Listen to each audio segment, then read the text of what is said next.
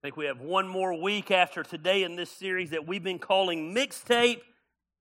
And man, I've enjoyed the series, but I'm excited about the next series. The Mixtape, we're just going back and going over some of the sermons we've taught over the last 12 years. And some of you have come to me and said, hey man, remember when you preached this message? I would love to hear it again. And man, how easy for me to take the summer off and just re-preach some messages. So lazy pastor alert, that's what I've been doing, and I've enjoyed it. And man, it's funny to me that people will get upset. I've actually had other pastors contact me like, how can you preach the same sermon again? I'm like, well, I don't know. How do y'all sing the same worship songs again? Yeah, you know, the Bible says the Word of God will not come back void. And man, I always claim that promise. And the good news is around Action Church is we run people off so quickly that most people weren't even here when we taught these messages. And man, but I've had fun, and we've been covering some things. The first Sunday in August, we only have two traditions around here. Every Christmas Eve, we do a rocking Christmas Eve. We do a huge tailgate party in the parking lot. And I'm going to tell you something. When I say tailgate party, it's a tailgate party. And man, it's a rowdy service. And someone said, how do you get them so rowdy on Christmas Eve? And I said, well, we get them drinking before the service in the parking lot. And so every year we've been known for that. It's awesome. And then every summer we do a series called the Summer of Rock. And we take different rock and roll songs and we talk about the biblical meaning in those. And so we're going to be starting that in August this year. We're doing the Summer of Rock, the Southern Rock edition. And we're going to be going back in time and looking at some of the greatest Southern rock songs of all time and tying those into how the Bible works and how the Bible applies to our life. And man, I've enjoyed the series. And when we teach around here, we always go from the angle that we want to keep things real simple.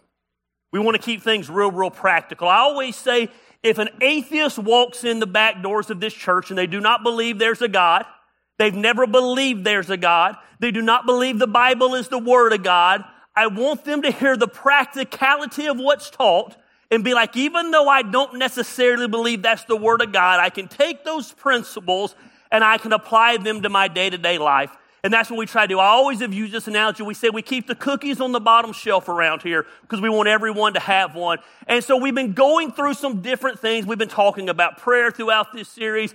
We've been talking about, we talked about womanhood during this series. We've been talking about taking risk during this series, and all those things apply to our everyday life. But I think sometimes what happens in church is we get so busy talking about the practicality of the Bible that we forget to talk about the God of the Bible. We forget just to have that reminder of how good God is. If I would ask for a show of hands today, I could ask someone to stand up and tell me how good God has been to them and what God has done in their life. I would imagine even here in our summer slump with the crowd being a little bit low, for the next 10 hours, people could share stories of how good God has been to them. When we didn't know it was God, it was God. When we didn't see the providence of God, it was God. When we didn't see the hand of God, it was God. Sometimes it's not till you're out of the storm that you realize it was God who got you through the storm. And listen, I think what happens is we simply forget about that sometimes. We live in the day and time of the tyranny of the urgent, and we're so busy dealing with what is right before us that sometimes we just forget how good God is. I dare say it, as much as I hate to use this wording, I think it's what we do. Sometimes we just take God for granted. We enter into a relationship with God and we're reminded how great He is, and our life gets changed and our relationships get better, and we start walking that path and everything's going good, but then we get used to it. It's kind of like, I've always used this analogy, it's kind of like when you buy a new car. Anybody bought a new car or a new to you car before? And you remember when you buy that car at first, nobody's allowed to drink anything in it. And no one's allowed to eat in it. And you even wash it. That's amazing. I have a new truck. I have washed that truck more in the last month and a half than I washed my other truck in probably the last 3 years. Then yesterday I hit a deer in it. Now guess what? It's no longer new and it will probably never be washed again. That's just how it works. You can now drink in the truck. You can now spit in the truck. You can now leave. Well, you can't leave your dirty underwear in the truck, but I can. And listen, that's just what happens in the truck. We take for granted. We forget the newness wears off. That new car smell goes away. And we forget in our walk with God just how good His mercy is. we forget how good God and His grace is. I think that we forget that God, in His love, reached down and picked us up out of a pit and set us on a solid rock. God is good. He's a good God. He's not just a good God when times are good. He's a good God when times are bad. He's not just a good God on the mountaintop. He's a good God in the valley. Listen, before I knew God, God knew me. He told Jeremiah, he said, in your mother's womb, I knew you. And he said, not only did I know you, but I set you apart for a purpose. God created us. He formed us, and He has a purpose for our life. And we amen about how good God is, and we talk about how good God is, and we get in services like this, and we remember how good God is. But when the day-to-day happens, I think sometimes, not intentionally, we just forget about how good God is. We take for granted how good God is. We seem to remember God when we're at rock bottom, but not necessarily when we're on top of the mountain. We remember God when we have nowhere else to turn, but we're not praising Him when everything is going good. When our marriage is falling apart, man, we're calling out to God. It's amazing to me how many people get in church when their marriage is falling apart. Boy, it gets back on track and suddenly God wasn't so important anymore.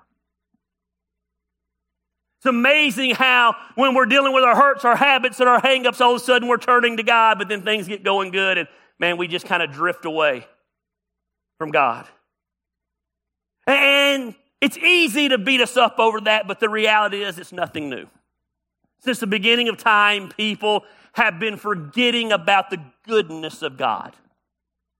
The reality is if we believe there is a God, we believe there is a God by faith. Faith means you can't see God. You can't audibly hear God. And it gets out of sight, out of mind sometimes. And that happened to the children of Israel. And things would get going good, and they would forget about God. God would send punishment along to them. They would go into captivity, and suddenly their world would fall apart, and they would turn back to God. And after a period, God would begin to restore them. And after God restored them, they would be on fire for God for a short period of time. But then life would happen, the day-to-day would happen. And suddenly, instead of depending on God, they're depending on themselves. And you'll never win depending on yourself.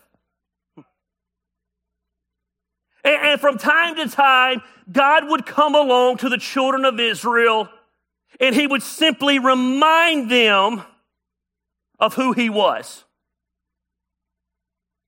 He would remind them that everything they have is because He gave it to them.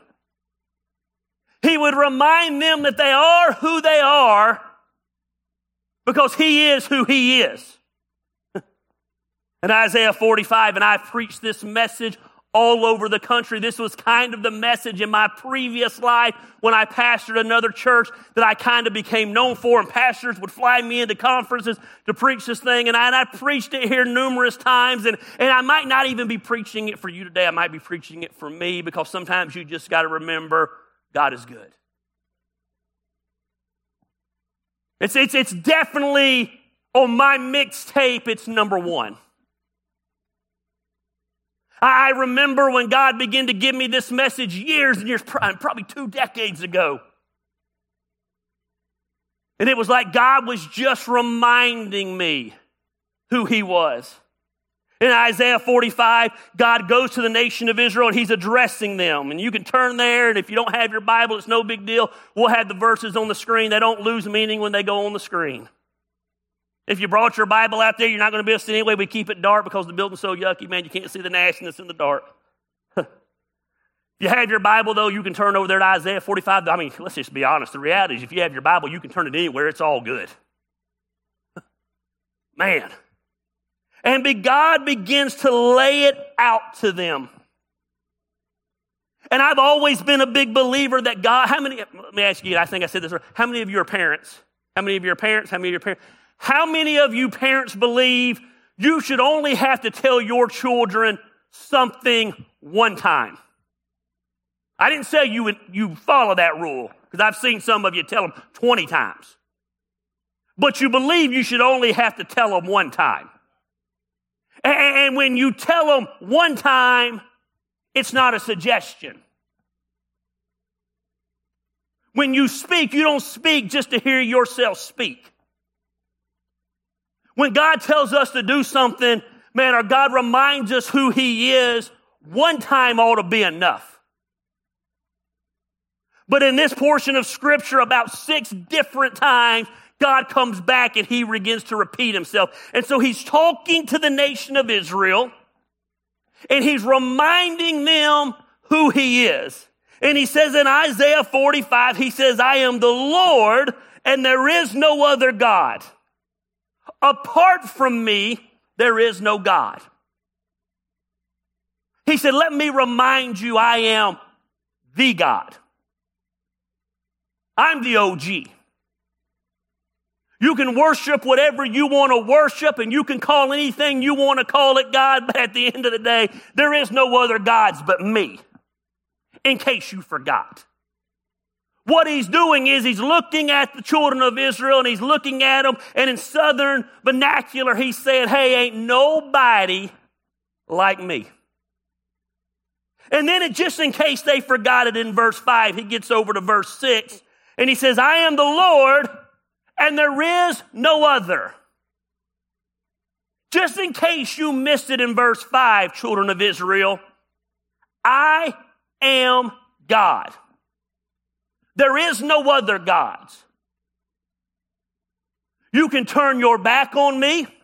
You can forget about my goodness, but I am the Lord. Then He goes on a little bit and He gets down to verse 14, and He says, surely God is with you, and there is no other. He said, I'm telling you, children of Israel, even though you've turned your back on me, God is with you, and there is no other. There is no other God. He said, ain't nobody like me. I am God, and there's no one like me. Everything you have because I gave it to you. Your possessions you have because I gave them to you. Your relationships you have because I gave them to you. The clothes on your back you have because I gave them to you. Your marriage you have because I gave them to you. Your finances, ain't it funny? Man, we give everything to God but our finances. God says, I gave you those finances, and trust me, He'll take them quick. Lose sight of that real quick. He said, that car you drive, I gave it to you. That food on your table, I gave it to you. I believe if I was God, and this was the Gary Lamb translation, it would say something like, you arrogant SOB, I am God, and I gave you what you have. But God's a little more classy than Gary. And the people said, He said, I am God, there is no other. He comes back in verse 18. I think He was talking to some hard-headed people. Not like this crowd. I mean, Action Church, let's be honest. We'd have had to hear it one time and we'd have been good.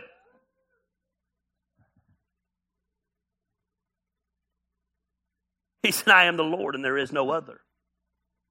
I like how He ain't even switching up. He's just repeating Himself. I'm God. Ain't nobody like me. Then He comes back in verse 21. He says, and there is no God apart from me. He lives in a day and time where everybody was worshiping everything. They would worship the crops. They would worship the sun. They would worship the moon. They would worship whatever it was they could worship. They would just build a statue and begin to worship the statue. He said, I'm God and there is no one.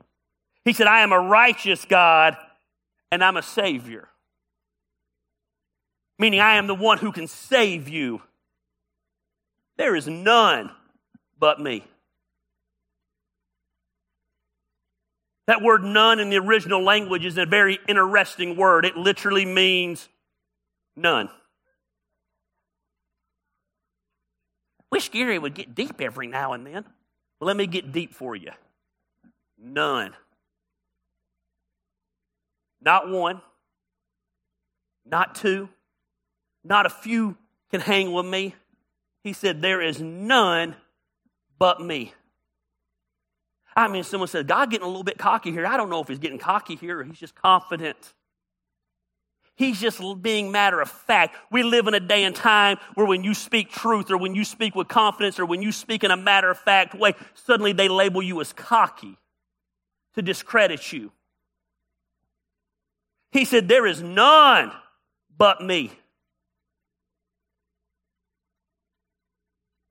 In that southern vernacular, he said, ain't nobody like me. And then he comes back the sixth time, and says, for I am God, there is no other. I mean, Israel has walked away from God, and God loves them so much, he's reminding them who he is. He's reminding them that even in their rebellion, that happened over and over and over and over and over. I am God and I love you and there is nobody but me. Ain't nobody like me. I always heard old Baptist preachers. I got saved in the old Baptist church and they'd get up there and they'd hoop and holler and do their thing. And they would say, you can only walk away from God so many times. No, you can walk away from God as many times as you're alive and God will always be ready to take you back. That ain't popular. That ain't scare tactic theology. We'd rather scare people into walking a straight way instead of preaching grace. When you understand grace, you don't got to walk in fear. My children can do some stupid stuff. Somebody say amen. No matter how many times they do stupid stuff, they're still my children. There's nothing my children can do where they can't come home. Now, there might be consequences when they get home. There might be broken trust when they get home. There might be disappointment. There might be hurt. There might be bitterness. There might even be anger when they get home. There might be a little bit of loud voices when they get home. But the reality is they can always come home and know daddy loves them, mama loves them, and it's home. God told them no matter how many times you walk away, I am going to remind you that I am God. No matter how many times you turn on me, I am going to remind you that there ain't nobody like me. I am God and there is no other. There is no one else. And there's just times in life where we as Christ followers, those who the Bible calls in the book of Acts, those of the way, we need to be reminded that God is good. All the time. He's not just good on Sunday morning at 10 o'clock. He's good on Monday when you're going to that job you hate. He's good on Friday when you're off and you're ready for the weekend. He's God and he's good. I mean, we serve a God today and there ain't nobody like him. That might not be proper English, but there ain't nobody like him today. There's a lot of counterfeits out there. There's a lot of wannabes out there. There's a lot of people claiming to be like him. But at the end of the day, ain't nobody like him. He is God and there's no one else. And I just want to remind you today of how good God is. We don't deserve the goodness of God. Aren't you glad God is not a just God? I don't want what I deserve. He's a grace-filled God. He's a loving God. He's a God who so loved the world that he sent his only son, that whoever believes in him, that word whoever means whoever. It doesn't matter the color of your skin. It doesn't matter your sexual orientation. It doesn't matter your social standing. It doesn't matter if you believe everything like I believe. Hey, listen, it doesn't matter. I know this is hard for a group like this. It don't matter if you vote red or blue. For whoever believes in him shall not perish, but have everlasting life. He's a good God. He's better than we deserve. Ain't nobody like him. I have been in this realization. I've always been in this realization, but I have been in this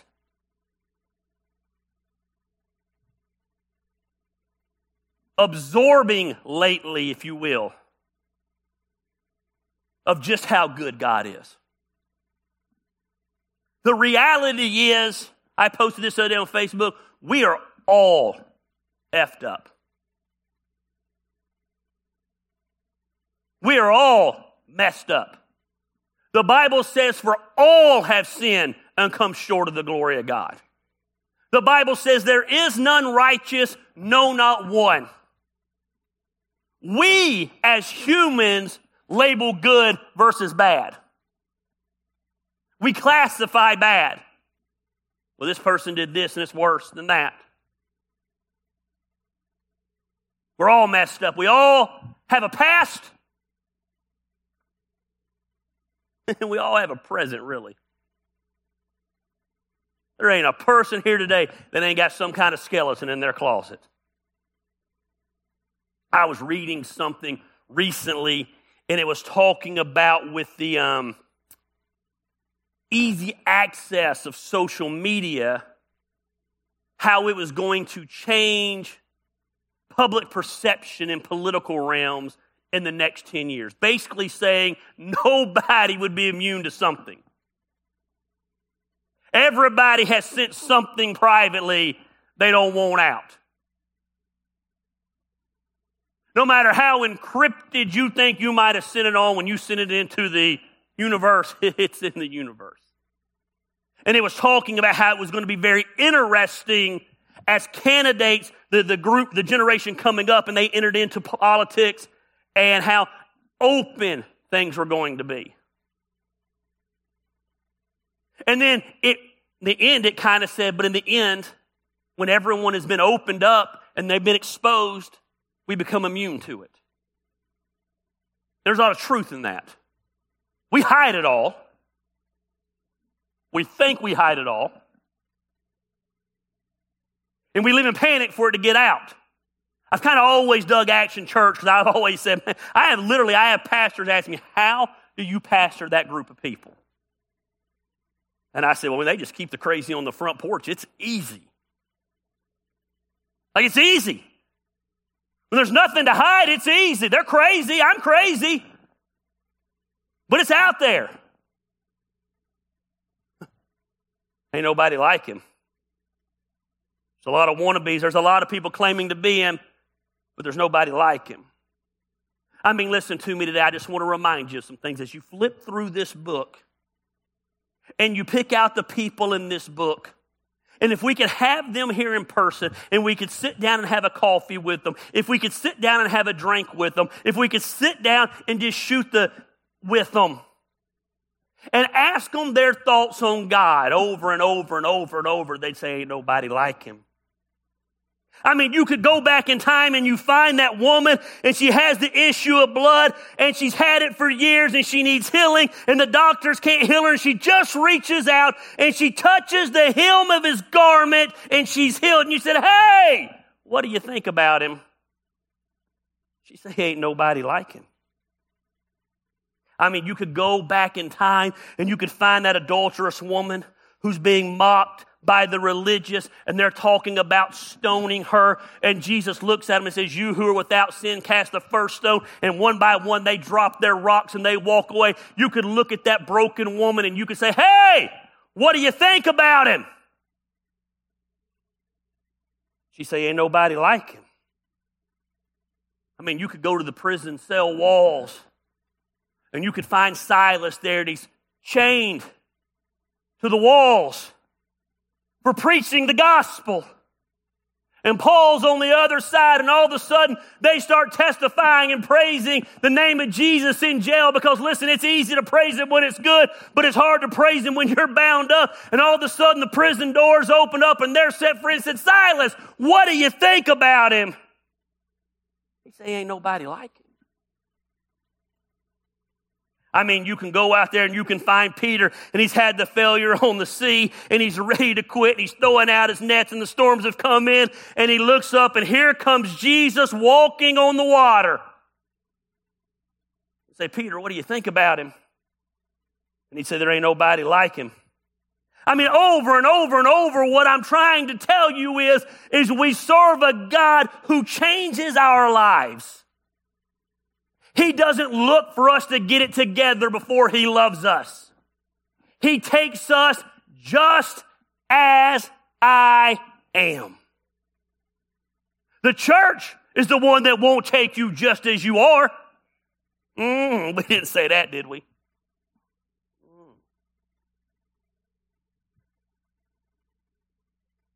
You go back there. I've never preached on this scripture. I should probably preach on this scripture. You go back there and you find that man, and he's had so many demons in him that they chained him to the side of a mountain. Jesus comes along and He casts out, listen to what I'm about to tell you. Jesus casts out so many demons from the men, they go into 2,000 pigs. 2,000 pigs go crazy, run over the edge into the water, and that man's walking down the street holding his wife's hand with his family behind him for the first time in years. And you say, hey, weren't you that crazy guy? I just believe He'd look at you and be like, ain't nobody like him. He just knew that God had changed him. Go ask Mary and Martha, hey, what do you think about Jesus after He raised Lazarus from the dead, their brother? And he'd say, ain't nobody like him. The disciples, they're fishing at night, the storm's raging, and Jesus comes out there and says, peace, be still, and ask them what they thought. They thought they were going to die on the sea, and they say, ain't nobody like him. I mean, ask Stephen. Stephen's preaching the gospel, and they stone him to death. And as they're throwing rocks at him and he's dying, he looks up and he sees heaven waiting for him, and he's dying for his faith. He would say, ain't nobody like him. You go back in time and you ask Shadrach, Meshach, and Abednego, and they're in the fiery furnace for standing up for God, and they open up the furnace where they threw 3 men in, and they look in the furnace, and now there's 4 men, and say, hey, what do you think? Ain't nobody like him. I mean, Daniel. Ask him what he thought about him after he gets thrown into a den of lions for his faith.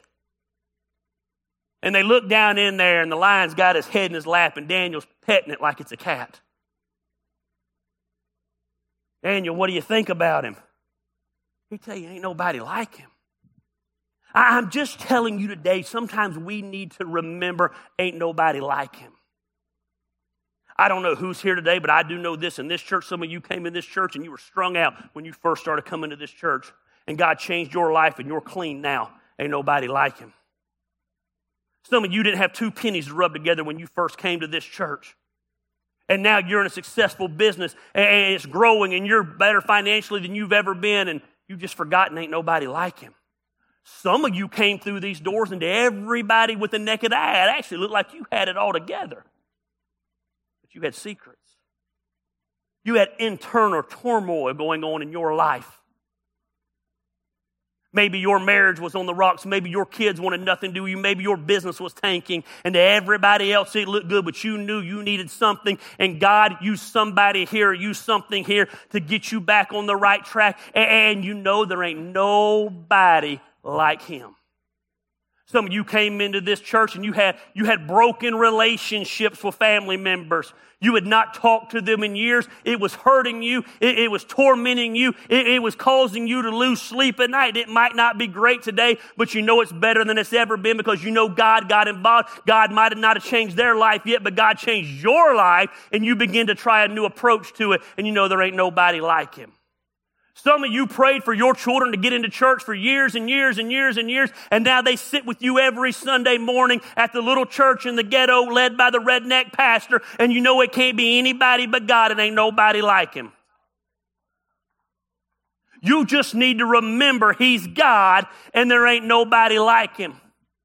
As you go through this book, you'll see so many different names for him. Hey, I don't know what it is. You came in this church and you were battling a sickness. You came in this church and maybe you had just lost a loved one. Maybe you were already going to this church and you lost a loved one. But in the midst of that, God gave you that peace that passes all understanding. He put people around you and he got you through the hell where you could be out in the sun now. And you look out and say, man, ain't nobody like him. But the problem is we forget how good God is. And we just need a reminder. Sometimes you got to go back to where it all started. You got to go back to the emotions you used to feel where you can remember why you felt that way. Because life will beat you up. Society will beat you up. Relationships will beat you up. Your job will beat you up. Good Lord, just driving in traffic around here will beat you up. I'm sitting the other day, I go hiking. I'm trying to get out of Bowling Park. If you've never been at Bowling Park at about 4 o'clock trying to make a left-hand turn, there's traffic coming both ways. There's some crazy car right in the turning lane, so I can't even pull out to get in the turning lane. I'm getting irritated. I don't know why they won't turn in. I think our truck was taking up too much space. I think there was a lot of traffic, so I'm throwing my hands up at them. They're throwing their hands up at me. I'm about to get out of the car right there on, I don't even know if that's considered a Riverstone down there, but whatever it's called, we was about to throw down. They pull up, they finally make the turn. I'm getting ready to go, and right when I'm ready to go, I look over, and it's Melissa.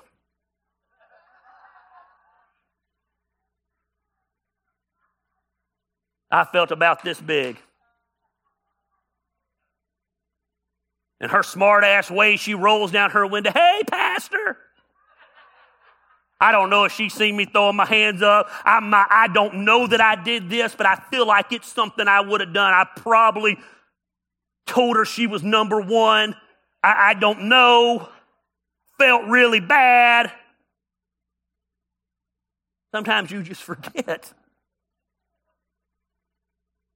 So when you're flipping off church members, unknowingly, you forget that God's good. I don't know what it is you need today, but ain't nobody like him. Moses looked at him in the burning bush, and he said, "Go tell Pharaoh to let my people go." And he said, "Who do I say sent me?" And he said, "You tell him I am sent you." And for years, I never understood that phrase, "I am." What he was saying was, you go let them know I am sent you. I am whatever you need when you need it. You don't get to put me in a box. I'm God and there's no one else. Let me make this very clear. I'm talking about God, not me, for anybody that wants to take a sound clip and put it on Facebook that I was calling myself God. I've seen worse things happen. I did a series one time called Confessions of a Pastor. I was younger then. I'm not saying this is appropriate. But I had all these confessions. It's hard for me to do this. And one of my sermons was I still like boobies. And my point was being just because I'm a pastor doesn't mean I don't get tempted. And I didn't talk about boobs in the sermon. I was just talking about how you deal with temptations. But one person, this is back when blogs were really big, took that one sound bite. I like boobs. It went viral. Pastor likes boobs. And I was thinking, well, took it totally out of context. That's why I'm always so leery. Anytime you see a sound clip of anybody, I'm like, man, you can take a 45-minute talk of anybody and make it say what you want to say. That don't really have anything to do with the sermon. I just want to share it. I want to make sure, no, I wasn't calling myself God there. He said, I am. I am whatever you need when you need it. And the amazing thing about this book is he goes through all different kinds of names. There's times in this book where he's referred to as Papa. Ain't nobody like him. There's times in this book he's referred to as the Lord, the Mighty One, the Creator, the Deliverer, the Holy One, Yahweh, Provider, Peace, Righteousness. Ain't nobody like him. He's referred to as the Judge. He's referred to as the King. He's referred to as the Lawgiver. He's referred to as the Redeemer. He is referred to as the Shepherd. He is referred to as the Way, the Truth, and the Light. Hey, by the way, ain't nobody like him. Some of us have forgotten how good God's been to us. Heck, some of us ought to be dead. But by grace. He's referred to as the Alpha and Omega. That's my favorite. The beginning and the end. He starts it out and he ends it and everything in between. Ain't nobody like him. He's the Lord of Lords. I like in Revelation when he's coming back on a white horse and a sword from his mouth. He's got tattoos going down his leg that says Lord of Lords and King of Kings. Ain't nobody like him. We just need a reminder sometime that we gather together here on Sundays in this, what I've always called a pep rally. Because God is good. He's better than we deserve. And he loves us so much that he bestows on us this amazing thing called grace. Grace means unmerited favor. It means you can't buy it. You can't earn it. You can't work for it. It means you don't deserve it. But ain't nobody like him when he gives it to us. Real quickly, I want to show you from Isaiah 45 some ways that ain't nobody like him. The first thing I want you to notice, ain't nobody like him because he scouts the trail. He scouts the trail. Before you got up this morning, God was ahead of you scouting the trail. Before you took your first breath this morning awake, he was already clearing a path for you. He was making a way for you. He was clearing a path where you could follow. I just picture him, and I just picture God sometimes. You ever seen that scene from Talladega Nights where they talk about how they picture God? You've never seen that movie? It's the greatest movie of all time. It's a cinematic masterpiece. You should go watch it. But they're sitting around, they're praying. It's Ricky Bobby and his racing buddy, and they're talking about, I just like to picture my God.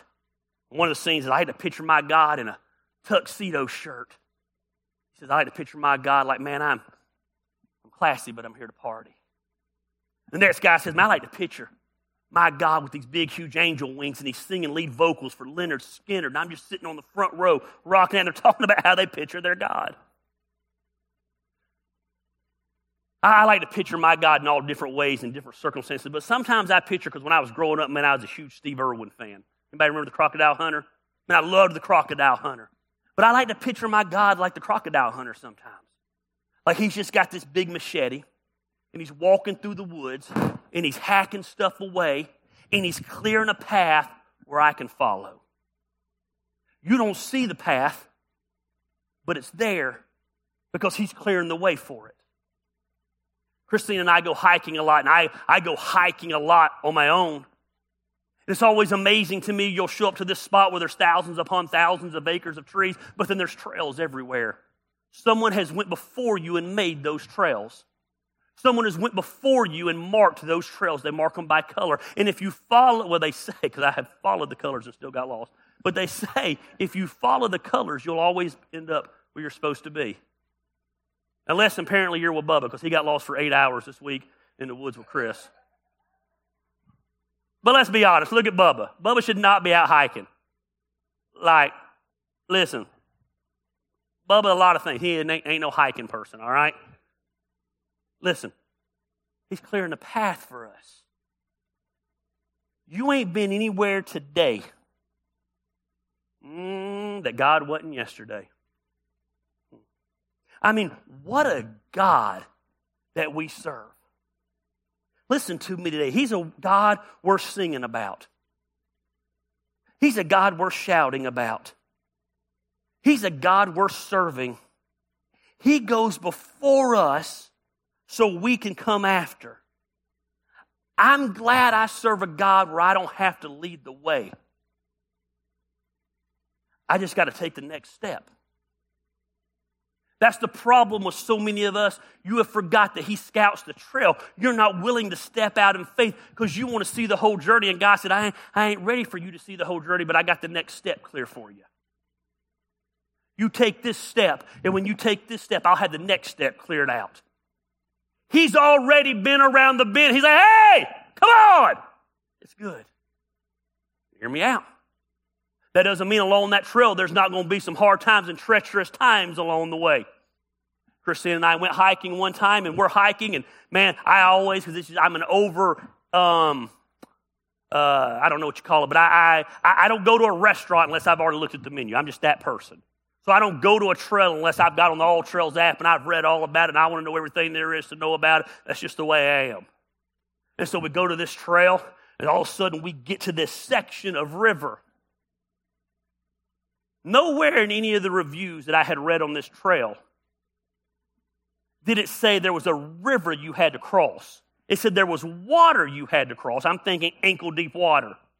You remember the trail I'm talking about? You stepped out and then the water came up to here.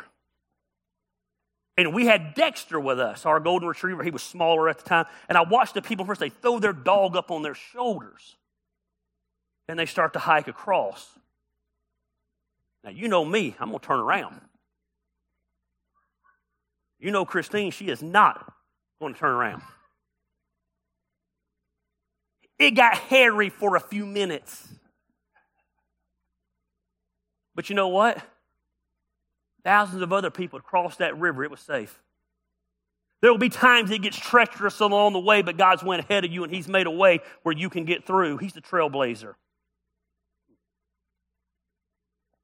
God, people ask, well, what's the structure of your church? Here's the structure of the church. God leads this church.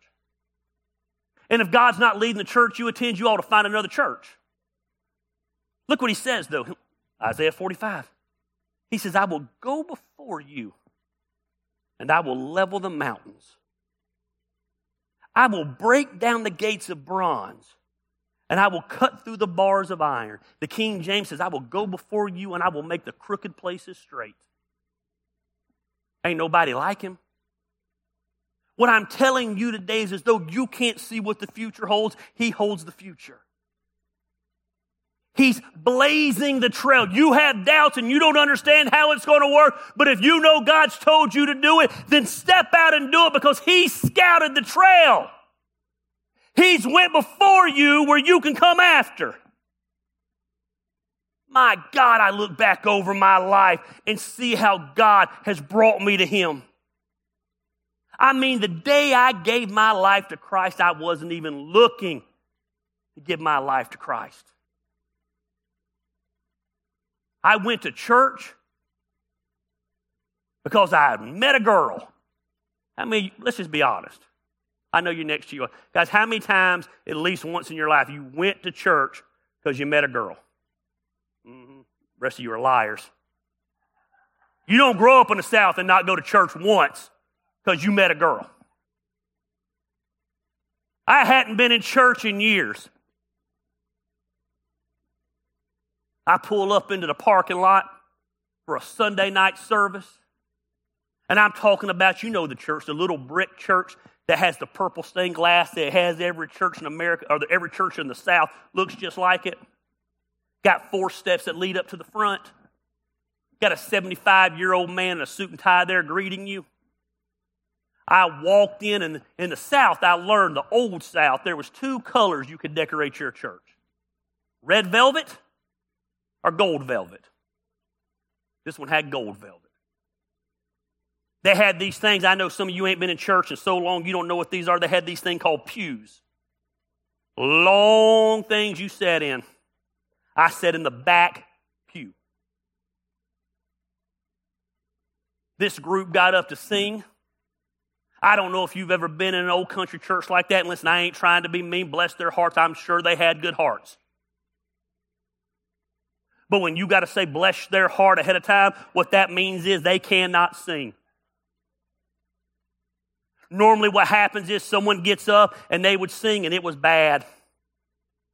Then this guy got up and he had this book, and apparently there's different ones. This was the red hymnal. I see people now have the red hymnal singings at these old churches still to this day. And he would say, flip over to hymn 45. And I never could figure out, he would always say, we're going to sing the first, second, and last stanza. I guess the third stanzas were always evil or something. We never sung them. I don't know. And they sang, and he'd move his hand. But they had these thrones up on the stage. Thrones. Say, what do you mean? I mean, they had thrones up on the stage. I don't know any other way to describe them. They were yellow velvet. And one throne was bigger than the next throne. And the music guy, when he would sit down, he'd sit in the smaller throne. And then over here in the small throne would be like the youth pastor and maybe like the deacon. But in the big throne was the pastor. Now, I ain't never been to church like this up until this point. I've been into many since then. Lou, you're going to know exactly what I'm talking about. This man's singing. It's horrible. And this church had a little 5-foot nut and Cherokee Indian pastor. And I'd never seen anything like it. Like, he couldn't just sit there.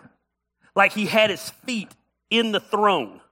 So, like, he's sitting on his feet in the throne, full suit and tie, big old Bible. And as people would sing, he would scream out, "Wow, glory!" And people would shout it back. I'm sitting on the back row like, what is going on here? And then he'd interrupt the singing. And I didn't know what it was at that time. Now I look back and it was like he was preaching a little sermonette. I want to tell you the day must God, remember when? He'd just go on this rampage. And then he'd go sit back down and they'd sing some more. And it was weird. And I'd never seen anything like it. And then right before he would preach, they'd have a quartet come up on stage. You know what a quartet is? 4 people who sing. But only one can really sing. And they all match. And they all got good hearts. And they began to sing.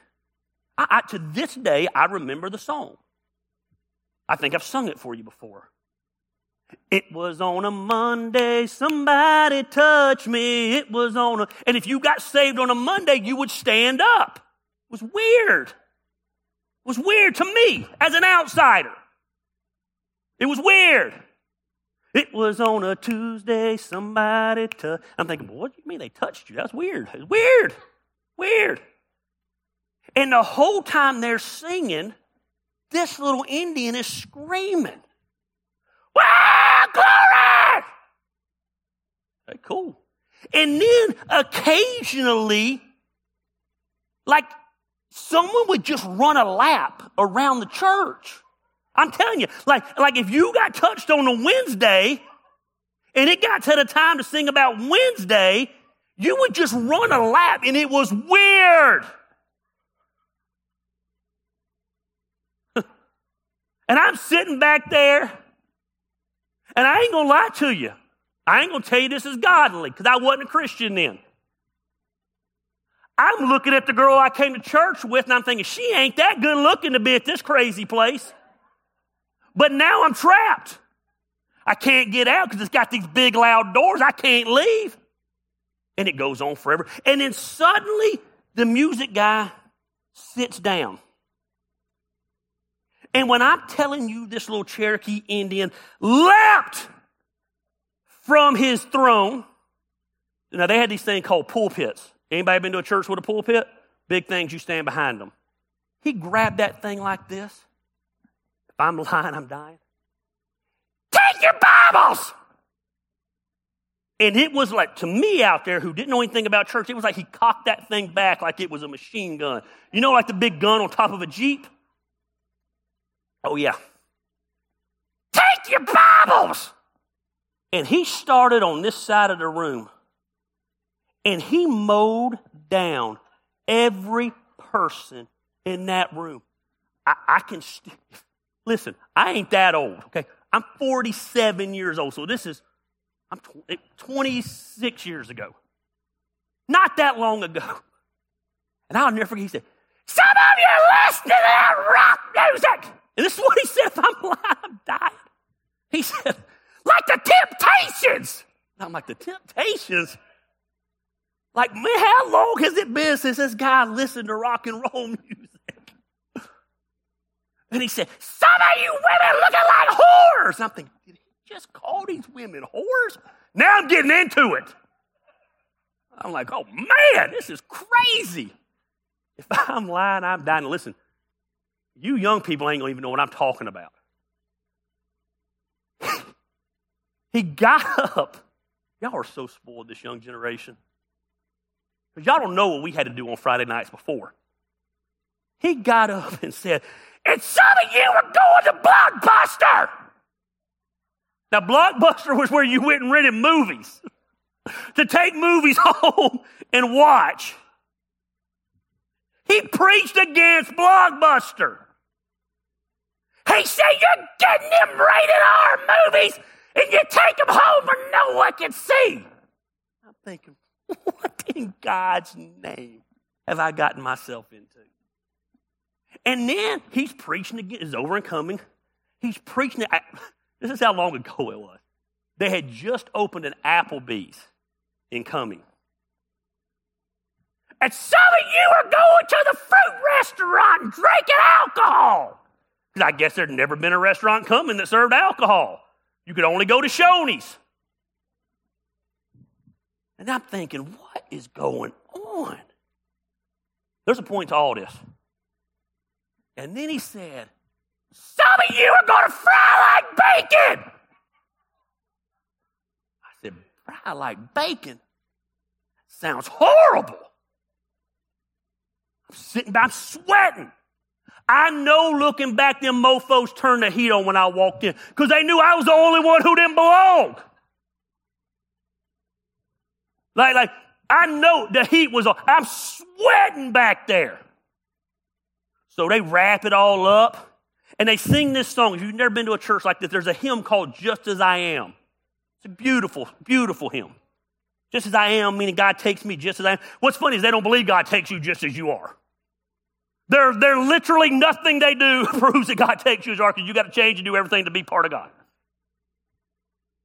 And he said, somebody needs to come down tonight. Well, nobody's going down. I'm telling you, we were on the 17th verse of Just As I Am. I finally opened my eyes. Look around. I'm the only one that has my eyes open. And it has occurred to me that the last 10 minutes of the 17 verses of this song were devoted towards me. He wasn't talking to no one else. He's looking right at me. Some of you need to calm down. I said, I ain't coming down. He keeps on. He keeps on. Finally, I'm thinking, man, I got to get in good with these people. I'm going down. I'm going to take one for the team. I'm going down. Because ain't nobody else going down. Apparently, they don't need to go down. I'm the only one who needs to go down. So I go down. They got this thing called a communion table up front where they did communion. Someone asked me one time, I said, why don't y'all do communion right here? Where's my, because the Bible says if you take of it unworthily, he will kill you. And I don't want to kill everybody in this church. So we might take it one day, but we got to really break that down. But I go down to the communion table. And next thing I know, as I go down, all these men are around me, shoving me under the communion table. I'm like, they're praying over me, hands are in my face. I'm like, what am I doing? They get done. He looks at me and says, son, did you come down? I'm thinking, well, you stupid idiot. Yeah, I came down. I'm down here. Like, you see me. He said, praise God, he came down. And everybody came and hugged me. It was that. Church was over. Went home. Called my mom that night. I said, Mom, I said, I went down. She said, you went down where? I said, I went down to church. She said, what are you talking about? I said, I went to church and I went down. She said, what does that mean? I don't know, but they were excited about it. She said, did you put your faith in Jesus? Is that what you're trying to tell me? I said, I don't know what that means. I went down. She explains it to me. That night, we hang up the phone. And I begin to think about going down. I begin to think about my mom is telling me. That night, I put my faith and my trust in Christ because he's scouting the trail. God knew I needed to be in that church that night and hear that crazy preacher. That crazy preacher taught me more about ministry than anybody in my life. He took me into hospitals. He took me into morgues. He took me everywhere he went for the next year and a half and poured into my life. It wasn't about that woman I went to church with. It was about God scouting the trail and knowing I needed to be there. Because at that time in my life, I'd have listened to nobody else but that crazy guy. He was so nuts that I was drawn in by it. I remember thinking, man, that's what I want to do. I want to scream at people the rest of my life. It was amazing. He scouts the trail. When you don't know why you're somewhere, God knows why you're there. I thought I moved to Canton, Georgia to start another church. I did. I started the biggest church in Canton. And I thought that was what I was here. God didn't move me to Canton, Georgia for that church. God moved me to Canton, Georgia for this. But he knew my ego was too big then to take this. So he had to put me in a position where I could learn and where I could fail, because God knows, man, I don't do anything small. I'm going to humble him.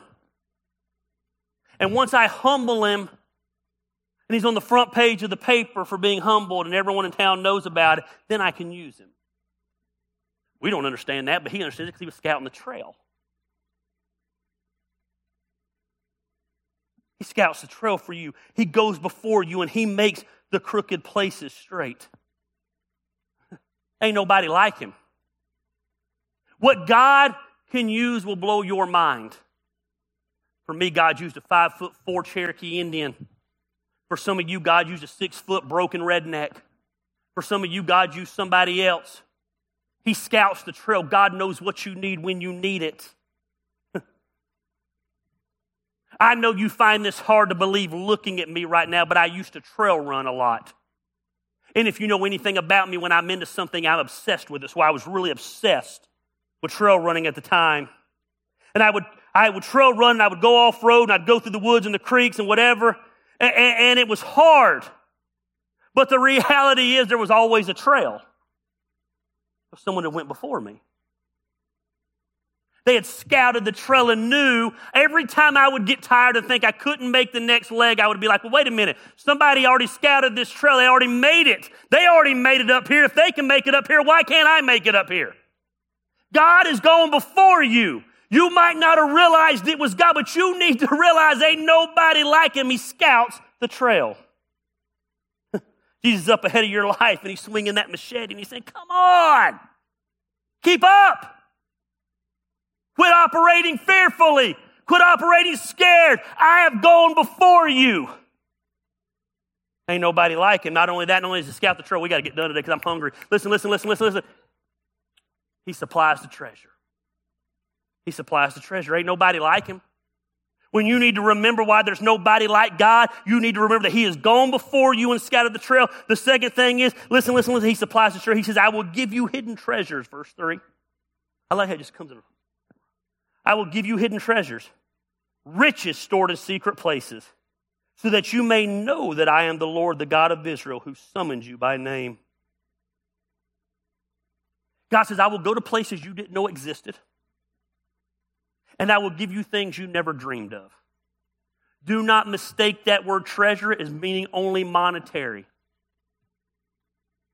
He said, I will bring a partner into your life that you never knew was possible to be in your life. I've already scouted the trail. You might go through some detours on the trail, but I'm going to supply the treasure for you. He said, I will give you purpose like you have never known. I will give you that peace like you have never known. I will give you that exhilaration like you have never known. I will provide not just emotionally. He said, I will also provide them financially in ways you never knew existed. He said, I will go to the secret places you didn't even know existed, and I will provide for you. Ain't nobody like him. You arrogant a-holes. You think what you have is because of you. You have everything you have because of God. God loved you so much that he gave it to you. When God calls you to do something, he's already written the check. You just got to cash it. Listen, look at this dump right here of a building. You're sitting in a miracle today. If you weren't here in the early days, you don't realize this is a miracle.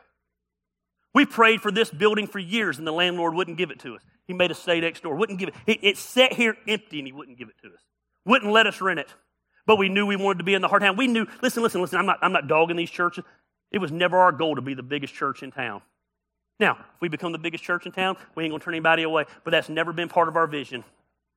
Our vision is to be the church in the heart of our town, impacting those in our town. When people's lives are falling apart, they come to this place. When people have nowhere else to go, they come to this place. When people are at the end of their rope emotionally, physically, spiritually, mentally, whatever, relationally, they come to this place. I counsel more people from other churches than I do in this church. Because they don't have the confidence to be able to go to their pastor and feel like their pastor will accept them and what they're struggling with. They come here. They come to me. They come to some of you. It ain't the prettiest place, but it's a miracle place. This place shouldn't exist. We started this church in the middle of the summer. You don't start churches in the middle of the summer. We met in the parking lot for 5 months. In the parking lot for 5 months. Ain't nobody like him. God provides. I can tell you over and over and over where God has provided for me. I'm not even going to get into it, but I've shared the story. COVID hit, I'm in the event business, and God provided. All events go away. I don't know how we're going to pay our bills, and we made more money during COVID than we'd ever made in our life. God provided. Just this week, Christine has a t-shirt company. One of her biggest pieces of equipment quits working.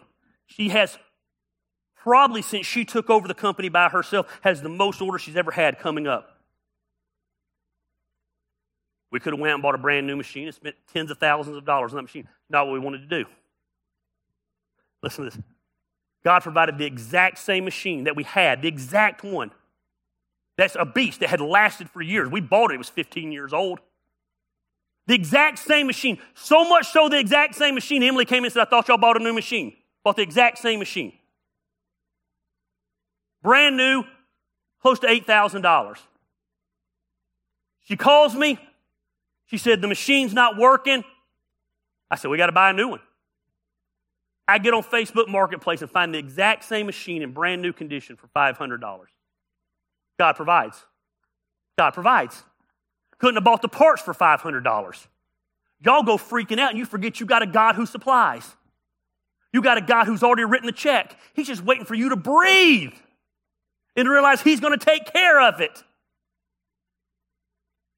Man, I've seen God work over and over and over in my life. God provides. I never worry about it. I might have moments of worry. That's not preacher talk. She'll tell you, I might have moments of worry and I snap out of it and realize God will provide. I normally call certain people and let them put me back in my place and I remember who God is.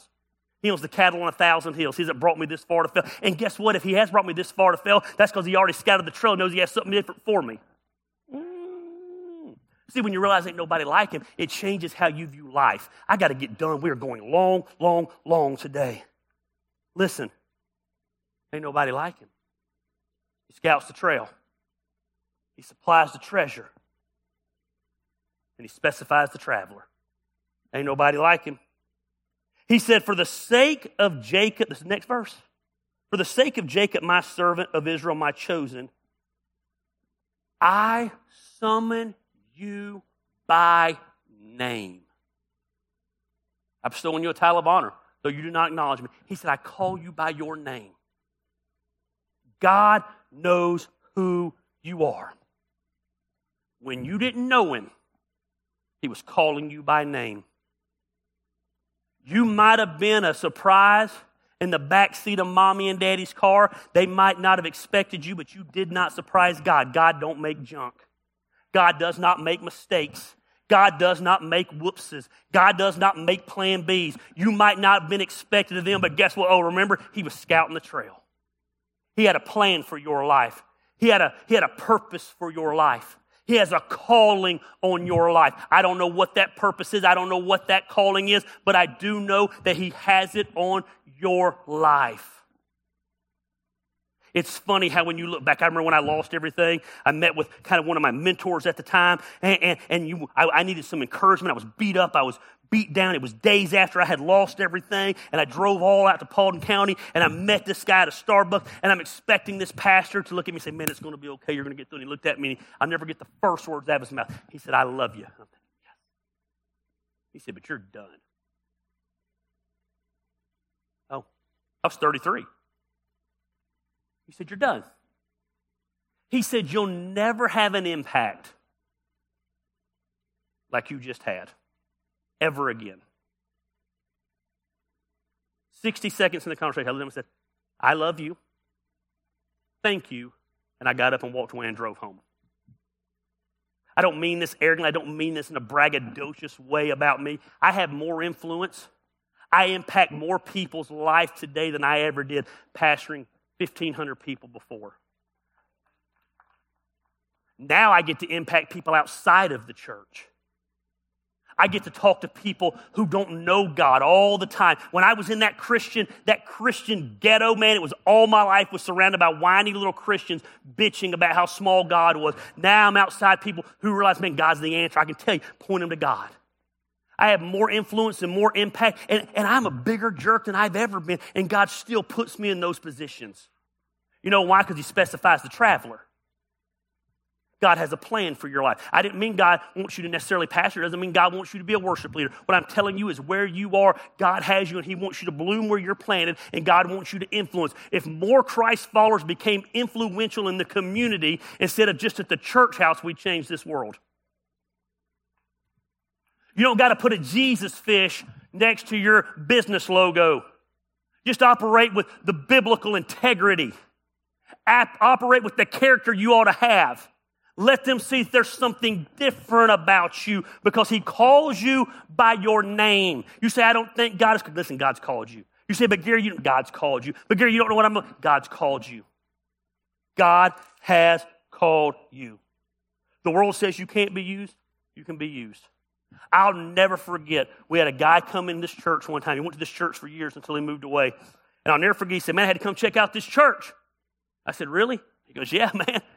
He said, I was at a bar last night and the drunk next to me told me about it. He said, man, if the drunk is telling me about this church, I had to come check it out. God was using that drunk to tell people about this church.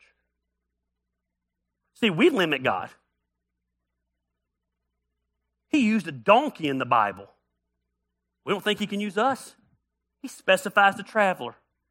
Ain't nobody like him. And some of y'all need to remember that. Let's pray.